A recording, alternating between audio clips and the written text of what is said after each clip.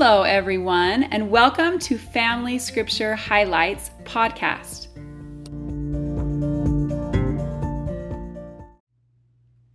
In Acts chapter 6, we liked that Stephen was a man full of faith and of the Holy Ghost.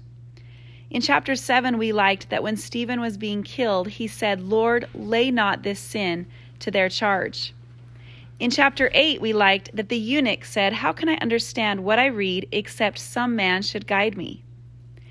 In chapter 9, we liked that Saul was a chosen vessel unto the Lord, and that Ananias healed Saul by the laying on of hands. As the people persecuted Saul, he increased the more in strength and confounded the Jews. And we also liked that all the people of the church were walking in the fear of the Lord and the comfort of the Holy Ghost.